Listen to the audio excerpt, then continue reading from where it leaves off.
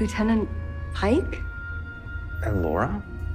Coming up, Captain Pike reunites with a former flame.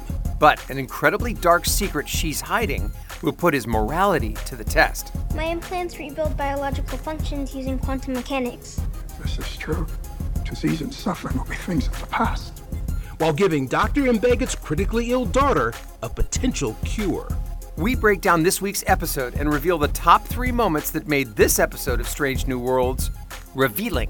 All this and more Coming up on Energize. Energize. Energize.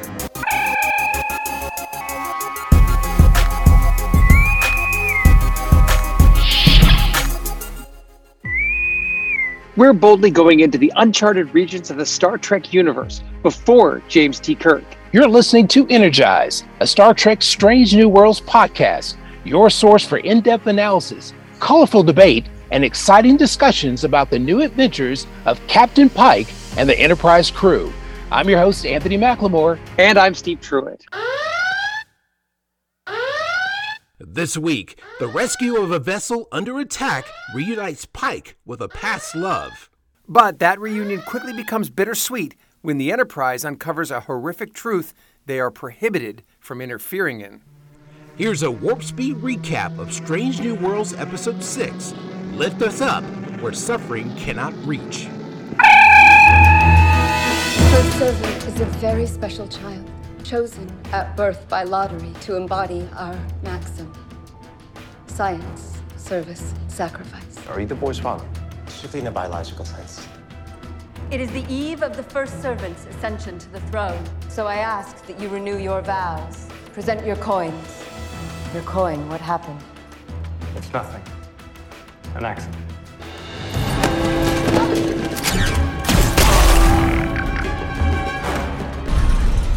It's a child. Stop it. Laura, Laura, you have to stop this. He chooses it freely.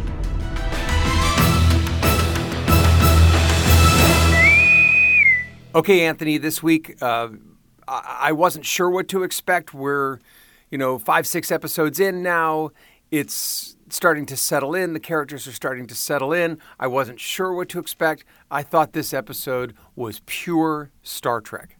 Definitely pure Star Trek in the sense that now we have an episode that is more cerebral and goes more to our morality, what kinds of decisions would we make in similar situations. It wasn't an action episode per se, but it was definitely what I call a cerebral episode. Yeah, I think so too. It really put into context what the Prime Directive is all about, what the mission is all about, and we start to actually see Pike less of a facilitator and more of a guy that goes down on the planet and starts to, really inject himself as the decider, so to speak.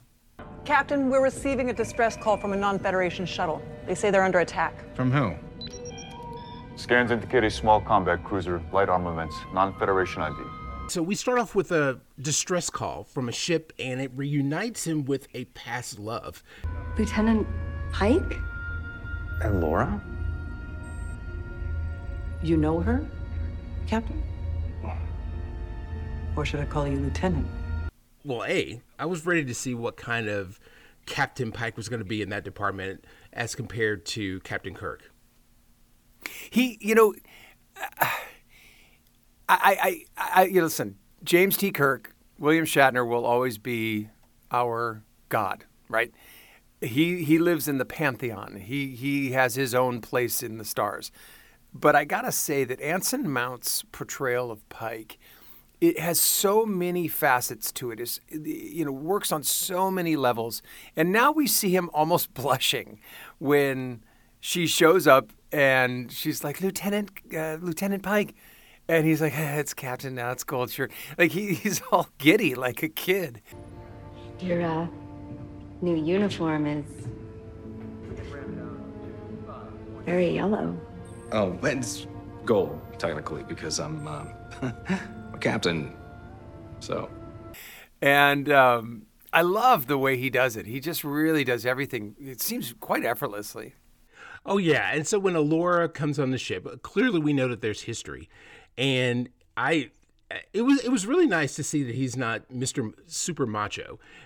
He's just like one of us when we see somebody from our past that we had a crush on, that we were in love with, and he's just taken back. And number one really like sticks him in the ribs for it. This is my number one. Una, Lieutenant Commander Una Chin Riley. Allow me to take you to the ready room to debrief. And you could just see that he's just completely thrown off his game. It's kind of a meow moment. Like, I think we know that Una, I don't know, she's not in love with Pike, but at the same time, there's definitely a territorial feeling for her there. I kind of got the sense. Oh, when she makes that remark, wow, you're always in shuttle accidents. Yeah. What's up with you, man? That was hilarious. Yeah. I know. She's. I'm really digging her position. You know, she's not. Her number one is definitely a different number one from, say, Riker or from Spock in the original series. I really like how she presents herself. She's part comedian, part hard ass, and I'm really enjoying that. Yeah, we've seen both. We've seen her softer side, her funnier side, and her tough side. We saw. We saw both in the previous episode where she, was tough at first and then, played Enterprise bingo. Exactly. But even then, she's still kind of a hard ass. Yeah, which is great. I love her. She never really lets it all down. I mean, same thing with Lon Nguyen Singh. They never really let their hair down completely. It's just very ever so subtle. They're trying. Yeah, but never so much. I think, I don't have a lot of criticism for this show, which is rare for me. I'm usually pretty critical of virtually anything Star Trek because I want it to be so perfect. This is as close to perfect as you could get. I would say with Nguyen Singh's character this week, it felt a little rookie-ish acting-wise. I think she could really – I know she's tough and she's a security officer, and I get that. And I know she's got her past, but I think she needs to play it down a little bit. It just feels a little too strong for me. Nice of you to join us, Cadet. Did you find your break restful? Super restful. Thanks for asking. Lesson 2 of security. There are no breaks in security. It could become a one note if she continues like this. She needs to definitely show a different facet of herself. And like I just stated a second ago, they never let their hair completely down. So if she's going to be rigid like this all the way through, then after a while it's going to get played out. At least with number one, you've seen her as a counselor to Pike. You've seen her try to have fun, but not. But you've also seen her in her episode where she was trying to investigate what was going on as the ship's crew was being affected by an illness. Right. So you feel like you've seen a little bit more of a complete story, with number one as opposed to Lon Nguyen Singh. Yeah, and I think too, just not to belabor this too much, you look at someone like Hemmer, played by Mark Hurok, is it? By the way, I did a whole bunch of research on him. He's like a painter. It's fascinating. If you ever have a chance to Google him, and just he's been doing so much stuff long before, a lot of theater and stuff. He's really well trained, and he's just a fascinating guy. But his Hemmer is tough and unrelenting, but it's subtle. And I think I would love to see that from La'an. I'd love to see her maybe next season. She gets this season under her belt. It's hard to be a main character on Star Trek. There's a lot of pressure. I must insist you take us to your medical facility. Of course, right away. Chief Kyle will escort you down. Sorry, are you the boy's father? Strictly in a biological sense. So Alora comes on board the ship with a 10-year-old, what I would think is about around a 10 or 12-year-old boy and this man. And Pike asks the man, "Is this your son?" And he just says, "Only in the biological sense." Right. And so automatically I'm like suspicious. What does this mean? What is going on? And there's just these subtle looks that something's up. Obviously something's up with this kid, and there's something that Alora is holding back.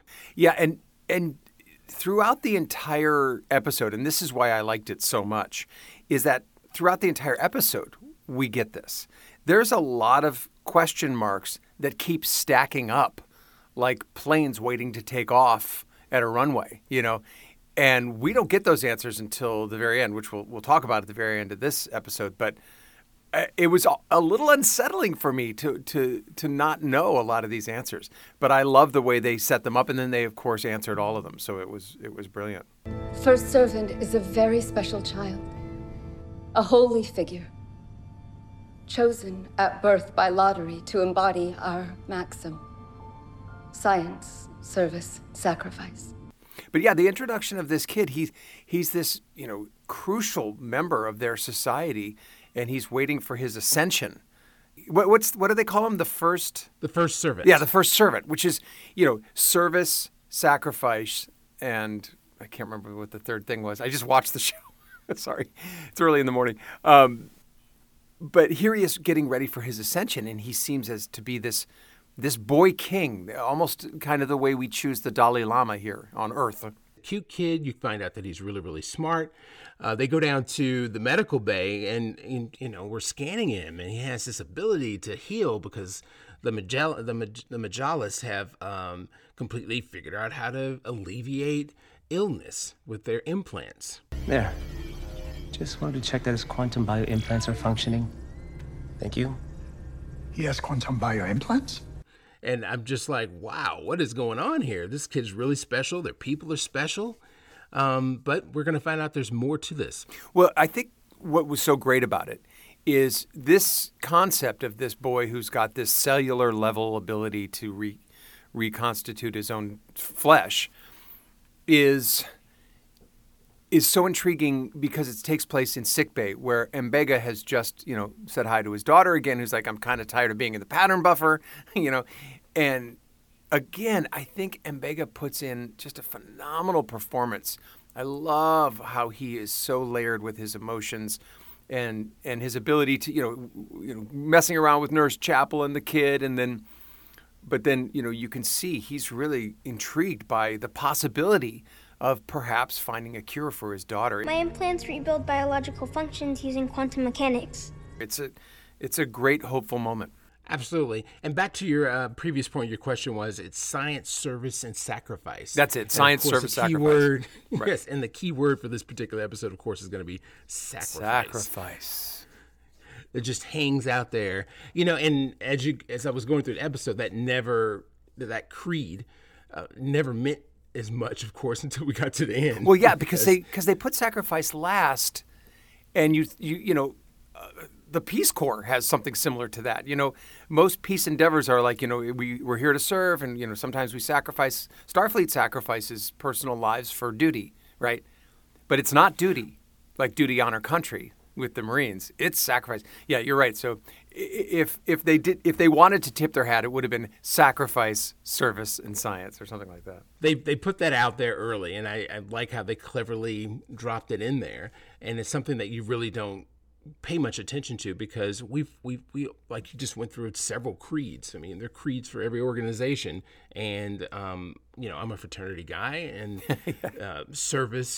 sacrifice wasn't part of it, but service was, right, among other things. And so hearing that creed is something that just kind of blows by because we're just so used to hearing different creeds and mottos. Right, and they don't push it. They leave it on the table and keep piling up the question marks, which it just was so brilliantly woven. Like you said, we find out later that sacrifice really is the point, and it's just really good writing. They had 3 writers on this one this week, and they just did a great job. Your implants might realign peptide bonds within any degraded protein.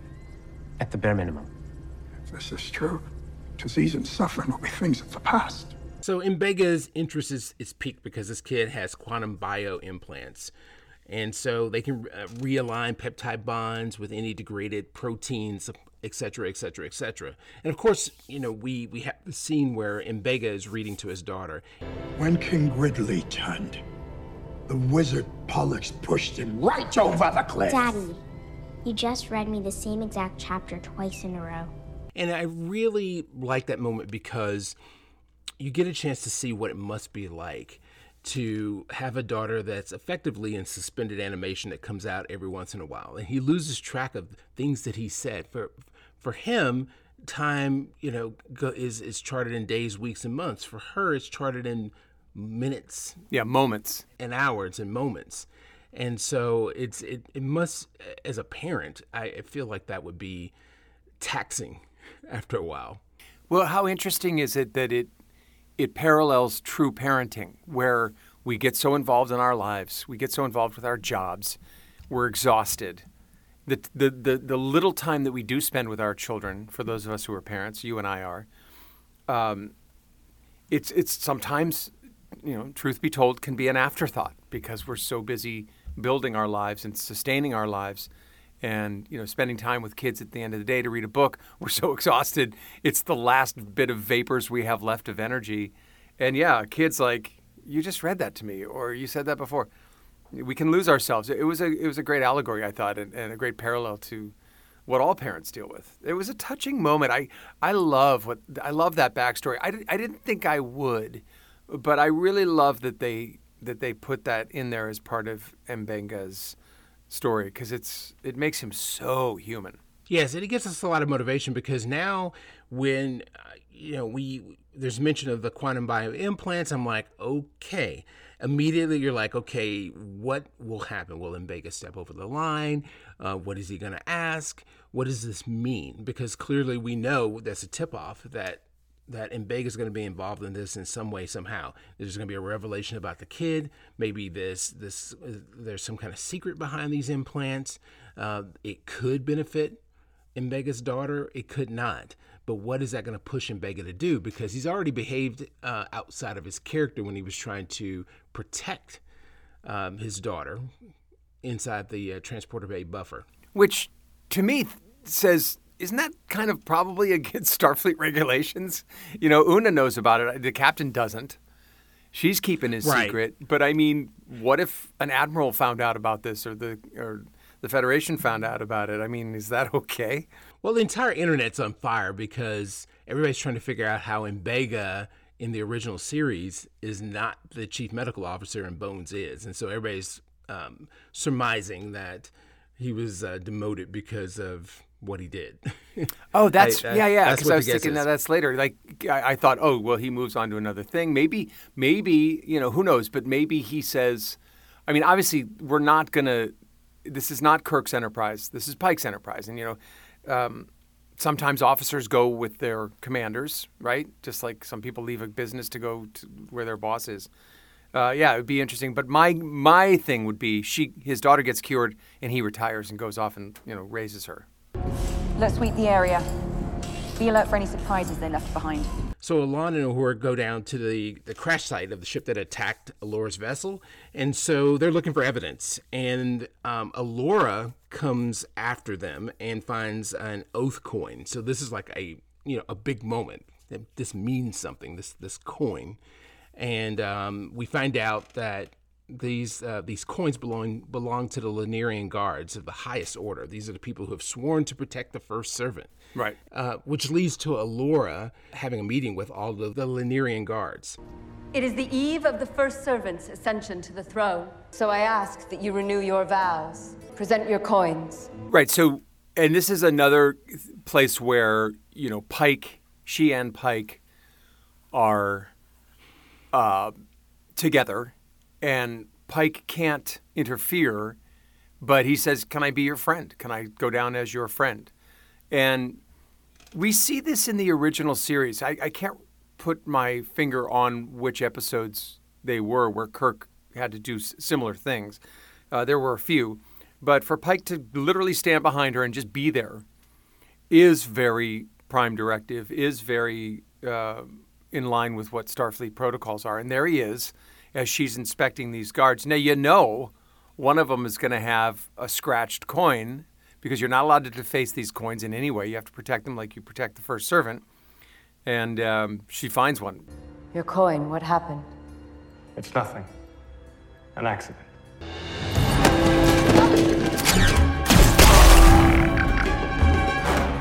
I kind of saw that coming a mile away. Oh, yeah. And then let me backtrack just a hair. When she finds that coin and explains it to Pike, at that point, I was starting to feel like the father of the first servant something was up with him. Yeah. And that clearly there must be some involvement. That was my first, tip off that, things aren't adding up. Yeah, he's dodgy, cagey. From his first words, he's my biological son. Yes, you're just like, wait, what's going on? And he's pulling the kid away, and he's very stern about certain things. And there's your beautiful red herring. Like, what's up with this guy? Like, in no way do we not see him as someone who's suspicious. Conversely, Allura is loving, charming, and sweet, and she and Pike, have got this thing going on. Exactly, and you're wondering how his closeness to her is going to affect his ability to serve. Yeah, because there's definitely here a conflict of interest that's brewing. Right. So this. It's it's like a duck, duck, goose. Coin, coin, coin, coin, bad coin. The guy gets up and he runs, which is a weird thing to do, in my opinion. This is a strange scene. I thought it was directed interestingly for a lot of reasons. One, the guy runs. They've got these sticks that can either fight, in close hand-to-hand combat or shoot some kind of energy pulse. No one shoots an energy pulse. They just chase him. He turns around and shoots an energy pulse. He turns around and wipes one out. It just completely obliterates a guy. I'm like, all right, that doesn't make sense at all. And then there's this very interesting shot from about 100 feet above where he's running and he turns the corner on this grass kind of precipice and he's being chased. The camera never moves. He runs out of the shot and then they just cut to another shot. So I thought it was an interesting choice there from the director. I didn't love it. It was kind of an awkward thing. But anyway, I always look at these things also from how do they produce the show, not just the story, how they direct.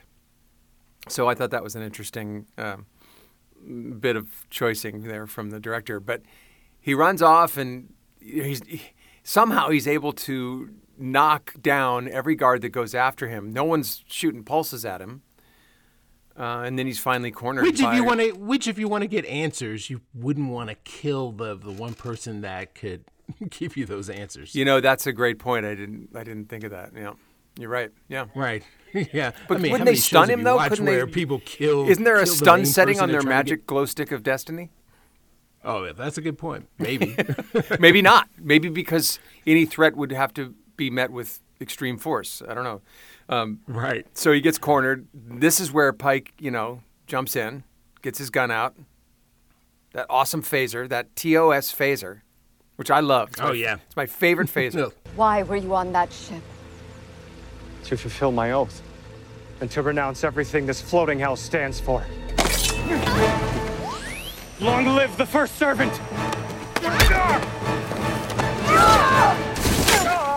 The interesting thing is that Allura, she jumps right in the middle between the two, which makes sense. But then she approaches him, which doesn't make sense, and then he wraps her up and damn near cuts his throat. Her throat, rather. Yeah, but then surprisingly, she can handle herself, and she dumps him on the ground, and he gets stabbed in the heart. Gives him a little arm twist, and boom. Careful, cadet. Remember to chew. Oh, right. You're on rotation with Lieutenant Noonien Singh, or gets around. Okay, back at the ship, Uhura's having a meal, and Sam Kirk pops in. I love that. Where did this dude come from? And he's just like, hey, how's it going? With his cheesy mustache.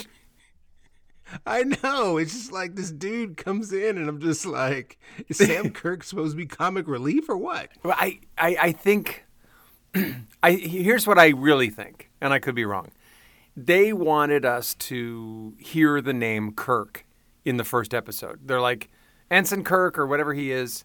And we're all like, oh, Kirk. And then they're like, no, it's Sam Kirk. And then they're like, okay, well, now what do we do with him? Well, they injured him for a while, so they kept him out. And then, he's kind of the Jar Jar Binks right now of the Enterprise. Like, he walks in, he's kind of goofy, and he walks out. He may have stuff later, but I'm kind of thinking he may not. That's a good one. Jar Jar Binks. I mean, it's like a curse word. I think so. That's the worst decision in space.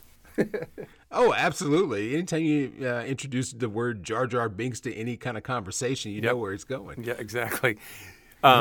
But he does, provide those moments, and it was good to see him again. And then he's off there in the background. You can see that mustache a mile away. Take a look at these data chips. Are these from the crash site?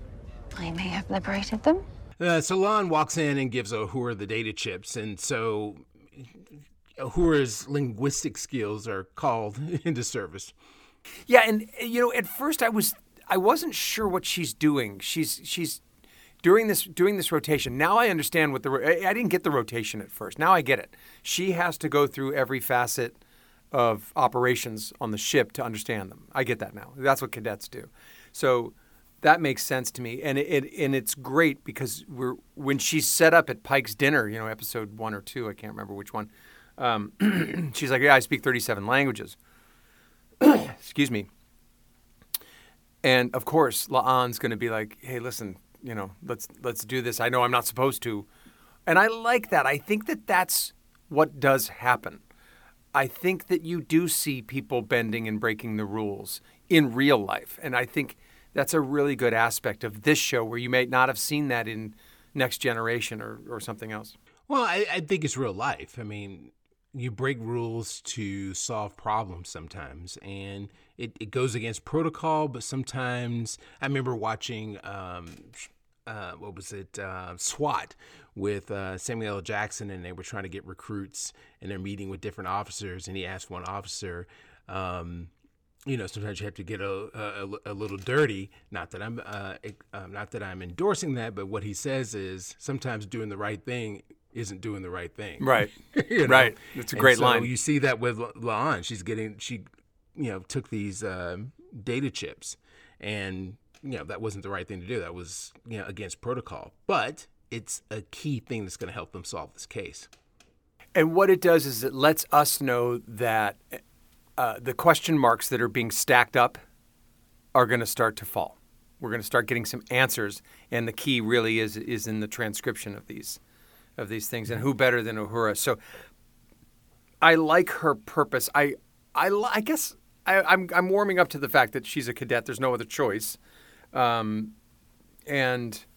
I like what they're doing with her. I think it works. So here she is, and we get to see her a little bit later actually step up and own her own discovery, which is great. Say I had a patient with mast cell signalchemia, 11-year-old female. Could quantum bioimplants reverse cellular degranulation? Mbega's with the first servant's father, and that's where he makes his inquiry, because we're back to this whole quantum implant thing. Yeah. And, Mbega, his first priority, of course, is to the ship, but his next priority, which is still his first priority, would be his daughter. And so he's going to take his opportunity to find out if he can, take some of this technology and apply it to his daughter. But he's shut down because the Majalis are not a part of the Federation. And just like the Federation didn't mix with the Illyrians in the previous episode, they don't mix with the Federation. They don't share technology. Yeah, which makes sense. And I like that. And, it's revealed later. We go down to the planet and we see the planet. From the beginning of the biotech conversation with the first servant all the way through to us really seeing the planet, to me, this is like a Wakanda experience. They are far advanced. They live on their own little place. They don't mess with the world. The world doesn't mess with them. It's this secret society that keeps to itself and has superior technology. And again, when we see the planet, it reminds me a lot of Wakanda. You've even got these ceremonial drums in the music. It really made me feel like, we were checking out T'Challa's planet. We'll put a pin in that whole conversation because we just cut there briefly just to establish the fact that, Mbega's being turned down. So now we get to Pike and Allure's love scenes. I'm going to put a guard out here just to be safe. You don't have to do that. You could come in with me instead. So, Pike's out there. He wants to stay in guard, but she invites him in. Well, he says, "I'll assign a guard," and she's like, "How about you?" Exactly. Exactly. So I was like, I'm like super interested now. I'm like, okay, how's this going to play out? What is Pike's style of romance? Right, because usually it's Kirk moving in. She moves in, kisses him. There's a moment like, okay, is he or isn't he? Is he going to kiss her back or is he not? And he leans in and, slow dissolve to, post-activity. There's giggling, and there's that wonderful tracking shot of all the clothes on the floor, just like any romance movie or TV show you'd watch. And there they are in bed, and he, interestingly enough, was kind of in the vulnerable position. He's laying in her lap, and she's stroking his hair. And I thought that was an interesting choice. Yeah. It's not the uber macho thing we're accustomed to. He is a fully modern, fully realized human being, this Pike. I don't know what Anson Mount is like, but Pike is like as close to, the modern man as you can be. Yes, I mean, he didn't, I don't want to be crass, he didn't take it. He didn't seize the moment. He kind of walked into the moment and... he let it happen organically, right? And yet in this episode, we see so many things of him. He's a romantic, he's sensitive, and then, he can also put up a pretty good fight. You called, Cadet? You asked for a needle in a haystack, and I found it. Well, Uhura did end up studying the databanks and found some interesting things. So we realized that there's a second planet called Prospect 7, which Allura just kind of dismisses as another culture that they've been at peace with all these years, which was stated earlier. But we find out that they share a common base language. Right. So the investigation. This is a really smart tactic to use. This is the tactic of, almost like it was with Star Trek Insurrection, where, the people on the planet the people attacking the planet turned out to be part of that society. Those people were rejected. I think it was the Baku. And, exactly. Yeah. And so, first of all, I don't know. I just love the name Prospect 7. Some of these things about Star Trek I love, and that's just one of them. I just love that. We're panning for gold. Yeah. Prospect 7. And it's a great clue because now you start to realize, now you start to question everything. This is where our question marks start to happen. Like, well, wait a second. Was that attack on Allura's ship real? By the way, I just want to say this. The graphics in this episode were phenomenal. When you can place this in the beginning. When that attack ship sent out cables to grapple onto the smaller shuttle, they're spending a lot of money on this production, and it shows. It's just, I love watching this show. Anyway. Which is why there are only 10 episodes. Exactly. That's what it is. They can spend that kind of money. I'm so sad we're over halfway through. But it does start to set up, well, wait a second, who can we actually trust? And isn't it always the sweet, nice person, like someone like Allura, who now may be someone who's suspect? We don't know. Prospect 7, if they're related in some kind of way, I was thinking, well, is Prospect 7 like a penal colony or an exile planet? Yeah. What's the case? So these things are starting to pop into my head, and now I'm, like you, I'm starting to question everything. I don't trust Allura anymore. Right. She's definitely hiding secrets because she looked down so many times when questions were asked. Yep. And it was, obvious that she's hiding things, and they're questions that need to be answered. Yeah, and because it's interesting. Here's what all of us may have missed. And I missed it until this exact moment. And you mentioning, just looking down. She virtually spends no time with the child at all. And yet she's obsessed with him. He's the first servant. He's going to ascend. In a way, it's like, I can't get close to this person. Why? Right? Like, we find out later, and we'll talk about it, but she doesn't even spend time with the kid. And he's this, you would think you'd want to be around him all the time. To me, that's a clue. That says to me, okay, something's up. That's true. So yeah, just so many things. I was just becoming more and more suspicious as this was going on. Yeah. And so I was just like, okay, now I'm ready. Now I'm like at this point, like, okay, I need to know what the hell is going on here. And so my interest has definitely been piqued. This is another thing that they're doing, I think, quite well. They've done this in virtually every episode. They wrap up a lot of stuff in the fourth block, and there's 5 blocks, I believe, for these shows. 5 acts. Mm-hmm. 5 acts. So by the fourth block, a lot of it's wrapped up. And we'll talk about that right now. I think we're in the 4th act right now. But they always leave the 5th act for a lot more. And I'm like, wow, this is so great because you know that there's more coming. And I love that writing style. It seems now not accidental. It seems intentional. Captain, good. Tell your transporter chief that we need to return to the surface now. We agreed that the first servant was safer here. So back on the ship, all of a sudden, the first servant and his dad are about to beam off the ship. Yeah. And then they beam off, but then the father's beamed back and the kid's missing. So it looks like the combat ship has taken a new ship from Prospect 7 has come in and taken the first servant. So he's like, oh my gosh, what's happening here? He's been taken. Right. And so the ship's trying to get away, and they have it in a tractor beam, and all of a sudden it explodes. And I'm just like, what just happened here? Oh well, my gosh, I mean, they killed was the kid. It was I thought a really great way to handle it in that it exploded because Enterprise, Pike ordered the tractor beam, and there was a warning: don't, just graze it, don't mess with it. And they're like, or excuse me, that was the first one. They've got it in the tractor beam, and they say, well, let's pull off because it's going to damage the ship. And the first servants there, don't pull any damage. And it tries to go to warp on, while in this tractor beam. And Pike decides, okay, let's disengage. But before the tractor beam can be disengaged, going to warp destroys the ship itself. It's almost like suicide. Like, I'd rather just get away. I'd rather die than, be caught. And you got to wonder, like, well, who would rather die? And if you're going to kidnap the first servant, why would you risk your life and his life to do it?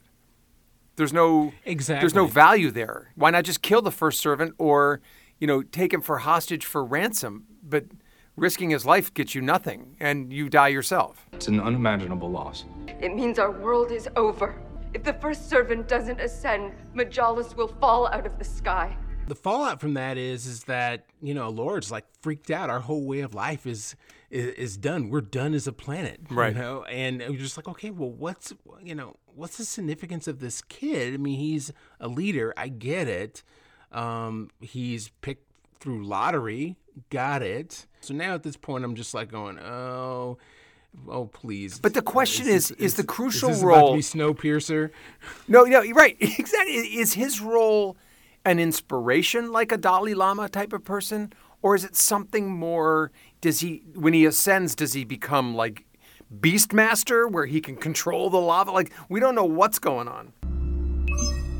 Captain, can you join me on Deck 17? I have discovered something I think you need to see. Well, then Spock comes to Pike, and this kid's a brainiac, so he had figured a way to beam himself, back onto the Enterprise, and they find him in a cargo hold or something like that. Yeah. And hey, we found him, so he gets returned to the planet, and now we have the ceremony, and still you're thinking everything's happy. All right, the kid, he's ascending, he's about to ascend. Right. Meanwhile, on the ship, circumstance. Right. Meanwhile, on the ship, the father, is like. Did he? I mean, what we missed here was that he was beamed to that cargo hold and found by Spock and Pike, and it's like, well, wait, who did that? But yeah, he's down on the planet, and the father's like, if he's down there, then my job, then I do belong here. Captain Pike is on Majalis with the first servant. You returned him. So we're like, well, wait a second. Was he now trying to stop him from the ascension? Like, who's the bad guy here? Well, quickly we were starting to understand that maybe the dad isn't the bad guy. Right. He's because from the very beginning he was dejected by the whole thing. You can when he said he's my son in the biological sense. Right. You could tell that he's irritated, and so now this is starting to make sense. He's dejected once again. He's given up. He said now he's down on the planet. Well, that's it. Yeah, I guess then I do belong here. In other words, he failed, but failed at what? He failed. Right. So the kid's there. He's being celebrated by everybody, and then there's this moment between Pike and Allura where he's like, "What the hell's going on here?" And she just kind of looks down, and she's busted, and he knows it. Yeah. Yeah, but here's the deal. She invites him to the ascension, which is what I was just completely thrown by. And so, well, love makes you crazy. I think she loves him. She would love for. She said many times, "Please come be here and be part of our lives." She fully accepts what's about to happen, right? And so, like any woman, if you love me, you love my life. You love everything about me. And I really believe that she thought that he would love this part of her, which is the acceptance of this boy's ascension. It's a child. Stop it. He chooses it freely. We honor his sacrifice. What? All of a sudden, we see them carting off a body, and it's revealed that it's a dead kid who looks like he's been drained. Yeah, here's what happens there. So we start to realize that the ascension, may not be what we thought it was. And here's where that word sacrifice comes into play. They go into this underground cavern kind of place. Now, I'm going to pull this reference totally out of my butt, but I know someone listening knows this. This is our Joe versus the volcano moment, right? Where Tom Hanks is essentially tricked into believing he's dying, so he'll go to this remote island nation and throw himself into a volcano to appease the Waponis and, make his sacrifice. So if anyone listening has not seen Joe versus the Volcano, you must watch it. It's one of Tom Hanks' best films. It was done in the 80s. It's amazing. But this is our Joe versus the Volcano moment. We're in there, and we're starting to realize they pull out this body, and we realize that that this kid is the next sacrifice. He now has willingly accepted this sacrifice. The question is, what is he sacrificing, and what's it going to do for all the people of the planet? That was never fully realized, but that was never fully revealed, but you realize that this kid is plugged into the planet somehow, and I guess all of his implants and all this stuff plays into the maintenance of the planet. And Pike tries to stop it, and he's knocked out. Yeah. And I was just like, when I saw that the body of the other child, I just immediately was like, reminded me of Snowpiercer, the first version. Didn't they use people as to run the train that went around the world? Yes, and maybe even the Matrix, where human beings are used as batteries. This one seems a little bit more, because remember, it's science, then service, then sacrifice. So they don't plug into his body, they plug into his brain. And he's got this, he's extremely bright, he's highly intelligent, very knowledgeable, quite wise, and he's got these these cellular implants. Yes, I love that they don't answer the question. I didn't think I would, but something about his chemical and intellectual makeup, I think, sustains the planet, or keeps the people alive, or maybe keeps the planet from becoming a fully volcano, maybe keeps the cloud cities floating. We don't know. Right. And the good thing is, it didn't have to be answered. Everything doesn't have to be answered because there's a broader point. And it goes back to the word sacrifice and what a society will accept. So they sacrifice one kid to maintain their way of life. It's all founded on the suffering of a child. Can you honestly say that no child suffers for the benefit of your Federation? And the thing about it is that Allura pointed it out to Pike. We're honest about what we do. We don't turn away. We sacrifice one child to maintain our way of life. But the Federation, how many children are hurt by what the Federation and suffer does, and you turn away? Well, she makes a pretty much direct parallel to modern day Earth, which is how many children suffer while the rest of you grow rich and enjoy the spoils of your successes and don't even pay attention. We look at it and we honor it. And I thought that was just kind of a really brilliant middle finger to the excesses of a society. Exactly. And it's a middle finger, or a calling out of how it's always been throughout history. Yeah. Progress has been made on the backs of many, many people. Sure. And people have accepted it and turned the other cheek. I mean slavery, Yep. The knocking out of many other cultures in different countries. And again, advancement. I'll say this. It happens all the time. Right. And I will say again, this is pure Star Trek. This is the original series reborn, because that's what the original series did. They drew parallels to today's society without hitting us over the head with it. Just showing the captain having a problem with how another society lives their life, and then they turn and go, you do the same thing, right? Or, you don't teach us how, or you don't and we don't care. But it's always it's a real reflection of our own society and how the other person who's doing those terrible things reacts. They'll fight, they'll tell us we're just like us, or they'll learn from us. It's one of them, and that's pure Star Trek. I love that. That hypothetical patient with psychochemia, her case stuck with me. I thought perhaps if I could take a look at the file, I could walk you through the theory behind the treatment. We end back with Mbega. He's with the first servant's father, and the first servant's father extends a olive branch. Which surprised me because of the way it was in the beginning, because I thought there's no way. But of course it makes perfect sense now. Now that the father was unable to save his own son, which it seems to me that's what he was trying to do. And it looked like maybe he faked the kid's death. I'm not sure, by pretending that he was on the ship that exploded. But it wasn't an absolute. It was, I think, give me the file. I'll see what I can do. And you're right, there's the olive branch. And there's the reaching across the stars. And what we see here is Illyria she's completely on board with the ascension of this child. And the father is like, you know what, maybe our ways, maybe they're not perfect. Maybe I can help somebody else. Maybe, because they live on that planet. No one ever really goes there. And now he's saying, okay, well, listen, maybe I could help Mbenga. And I love that. I think I'm glad that they didn't just give it to the kid. Like, oh, here you go. They said, let me think about it. Give me the file. And then that's great, because that just spreads it out. It just keeps the story going. I love that.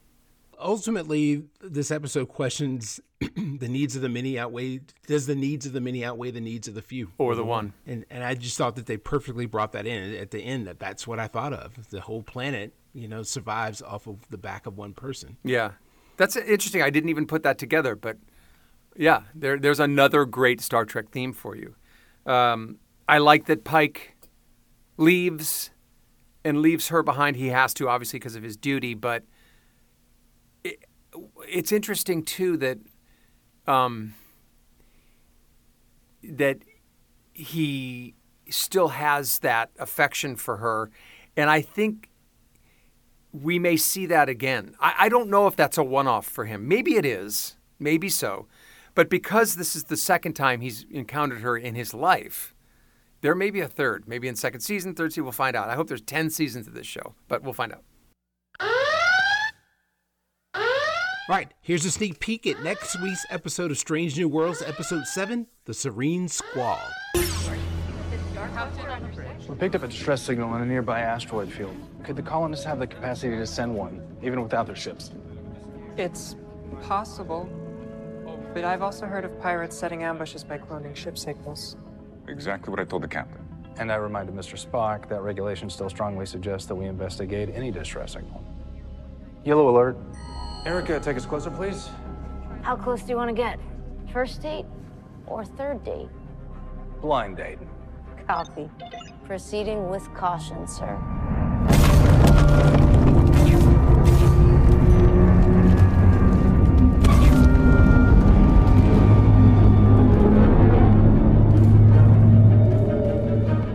The signal is growing stronger, but I have yet to detect a vessel of any kind.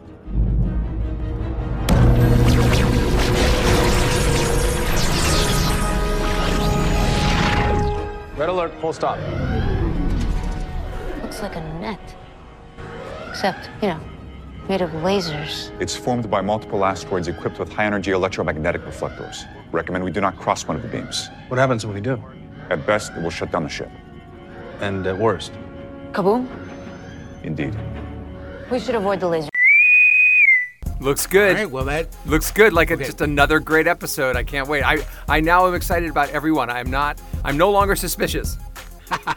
We'll always be suspicious. This show's always leading us in that direction. Okay. That concludes this episode of Energize. Thanks for joining us.